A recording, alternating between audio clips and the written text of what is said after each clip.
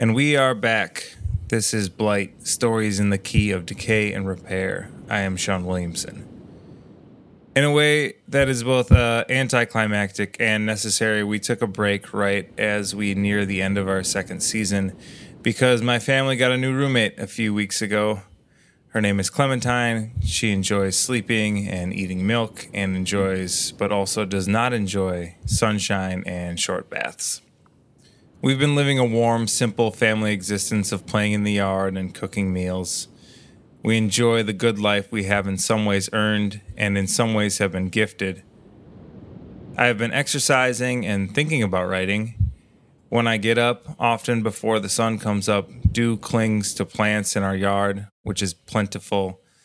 Dill drapes across the walkway to the garage. Corn grows 7 feet tall. Plump peppers dangle from plants. A family of bunnies eat from the garden occasionally, but mostly just pass through. Our society, however, does not seem warm or simple, and the promise of a better day moves further and further out by the minute. It is out of sight now, as Americans are punished for our arrogance, ego, punished for our nihilism by spiking COVID-19 cases across the country. Restaurants and bars are closing back up, many for good. Earlier this week, a mandatory public mask ordinance passed in Milwaukee, which will undoubtedly temper the spread of the disease. It is also worrisome how this ordinance will empower the police to further restrict and persecute brown and black bodies, will give the police state another tool to silence unrest in this important moment. Still, on the empty threat of stormy mornings on the hill by the airport, planes come in and planes go out. Purple flowers have popped out of the weeds. A bumblebee moves in and out of the spokes of my bicycle. Raindrops land every so often on my shoulders. But still, it is the most generous definition of rain.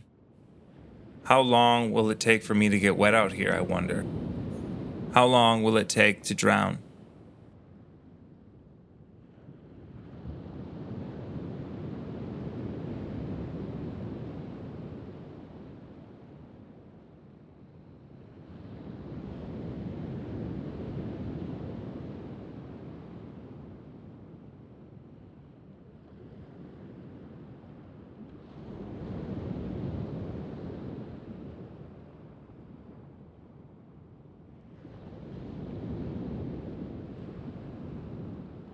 Our first story comes from Jim Winship.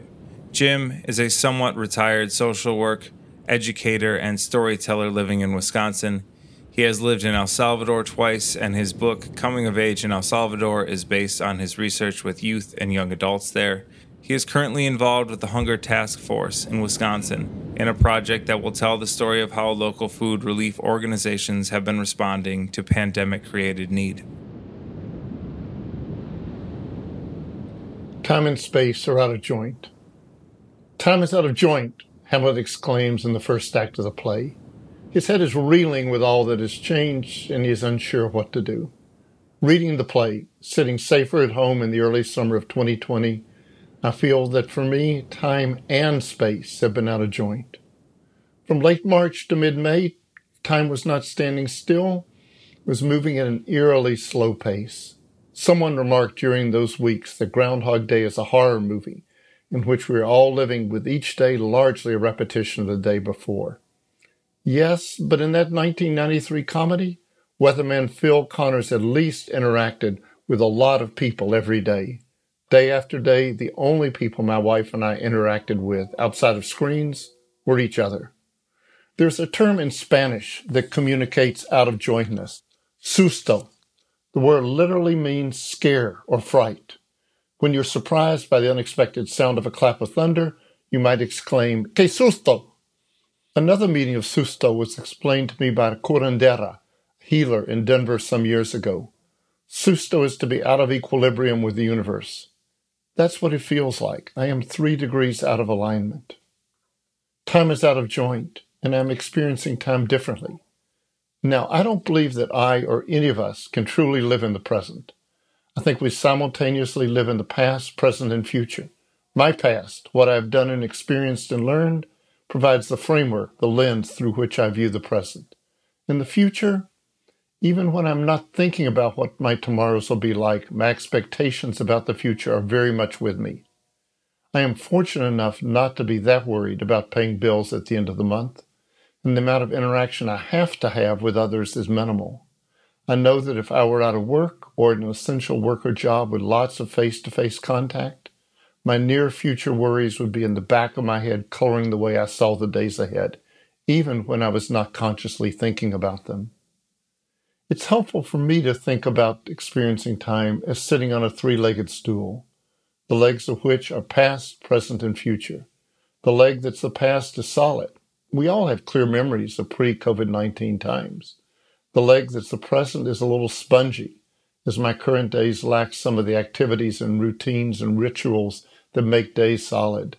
In the future, I have trouble imagining what August 1 or January 1, 2021, or next year at this time will be like. Due to the incompetence of the federal response to the pandemic, the uncertainty about how long it will take to develop and distribute a vaccine, and now the injustices in this country crying out loudly for redress, when I try to look into the future, all I see are clouds. That leg of the future is short and rickety.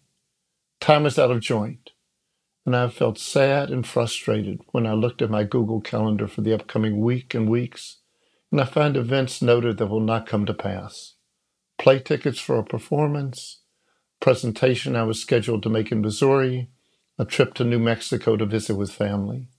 The time I am living in is not the one I was counting on, and it's disconcerting.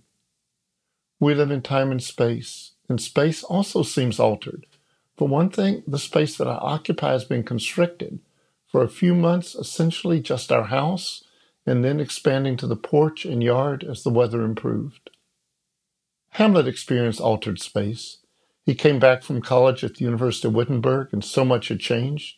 His father dead, his uncle crowned king, his mother suddenly married to his uncle, and then a ghost appears, demanding that he engage in murder. The castle in which he had grown up had become an alien place, and his out of alignment was made worse by all the people expecting him to carry on as if nothing amiss had happened. Space, as well as time, was out of joint for the Prince of Denmark. For me as well, space and time are askew. When I leave our house, I wear a mask when I encounter others. I've had a lot of birthdays, and am more at risk than many folks for the coronavirus. Familiar spaces now appear dangerous. Going to a store and seeing a large number of people inside, I walk away. Seeing people walking around without masks, I get nervous.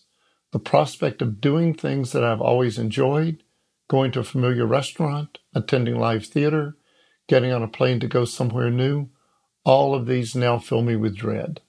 The familiar has become strange, at times dangerous. Time and space are out of joint. So what do I do, perched unsteadily on this three-legged stool of time? Try to be as still as possible? I think back to the time when our children were much younger, just getting the hang of walking and then walking faster, running. They would careen through the living room, and my wife and I would be perched on the edges of our seats, ready to move fast to avoid a collision between a toddler and an end table. I am perched now, as balanced as possible, leaning forward on this unsteady three-legged stool of time. I try to make as much of every day as I can. After all, I am not living in a Groundhog Day movie. I'll never have this particular day to live again. And there have been moments and days during this lockdown that I will treasure. I lean forward to take action when I can, because the old normal, while comfortable in some ways, was so unjust.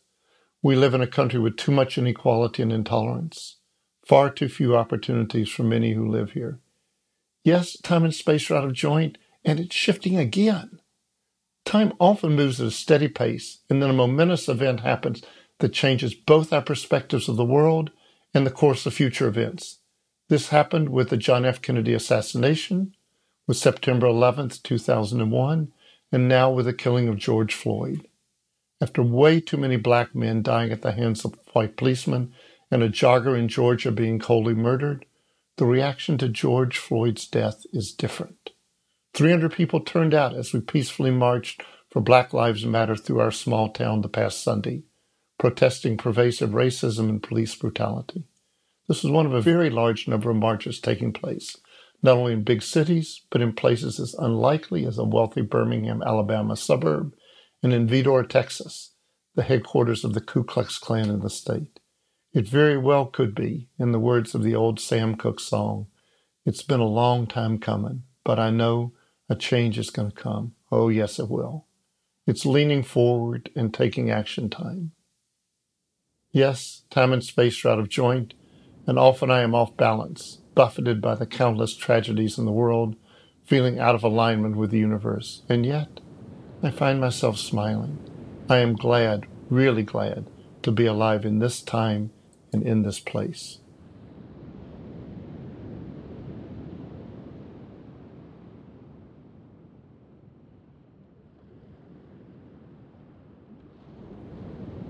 The next story is titled Christ to the Abyss, written by myself and published at Malasena Arts and Letters in 2019. I will, of course, include a link to that magazine in the show notes.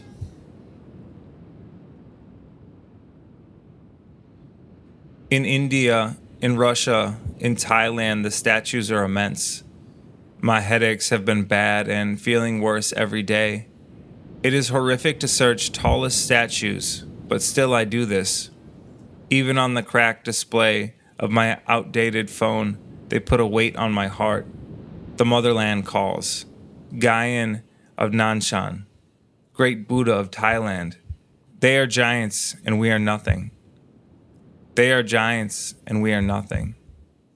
Christ to the Abyss is covered with algae, submerged in the Mediterranean Sea. Christ of the Abyss raises his hand up toward the surface. He is horrific too. Something is rotting inside my skull.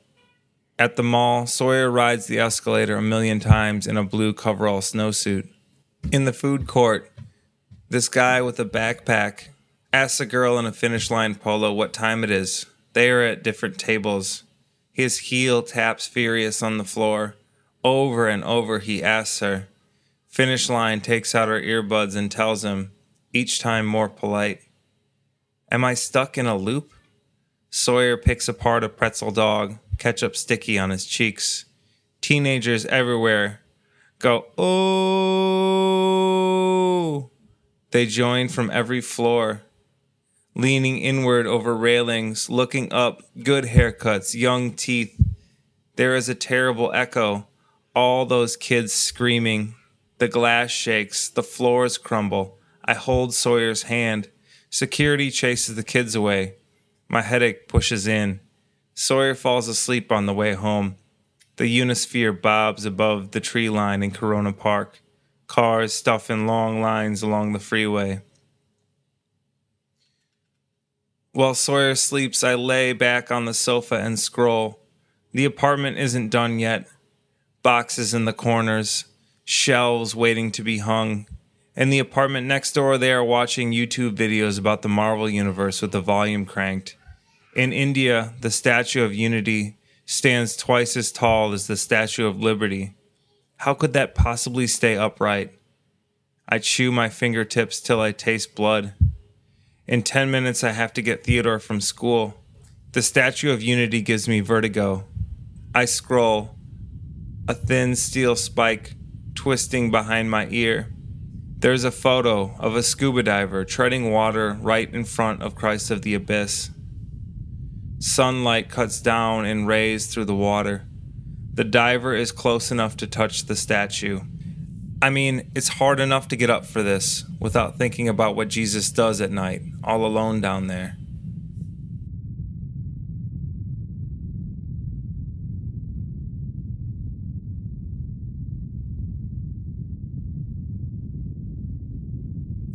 Thank you for listening to Blight, Stories in the Key of Decay and Repair. I'm Sean Williamson. Please check us out on Instagram and Twitter. A rating on Apple Pods is a true gift. As always, links to cited articles and information can be found in the show notes. Playing us out today is Hello Death. Hello Death is made up of Mariel Alschwang, Nathaniel Hoyer, Sean Stefani, and Aaron Wolf. They have been contributing to Milwaukee culture for over a decade with various musical groups as solo artists, writers, directors, and curators. Home base for Hello Death is Milwaukee recording and rehearsal studio The Chair Company, co-founded by Hoyer in 2016. Hello Death's full-length LP, For Those with Many Hearts, is available on classic black vinyl at www.hellodeath.bandcamp.com. Here is Tin House.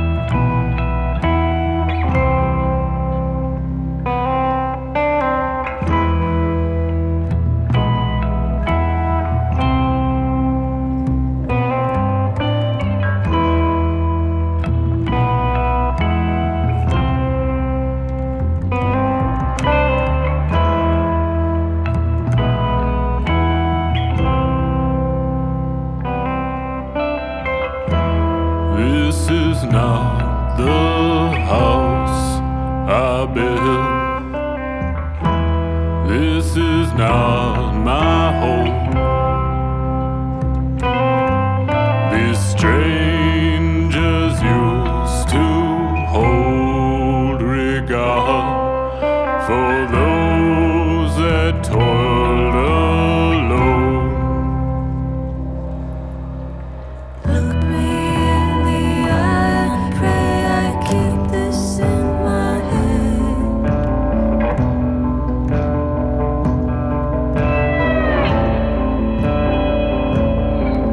Now whispers tell me one by one how blatantly they lie. That men were made for greatness and ours were meant for us.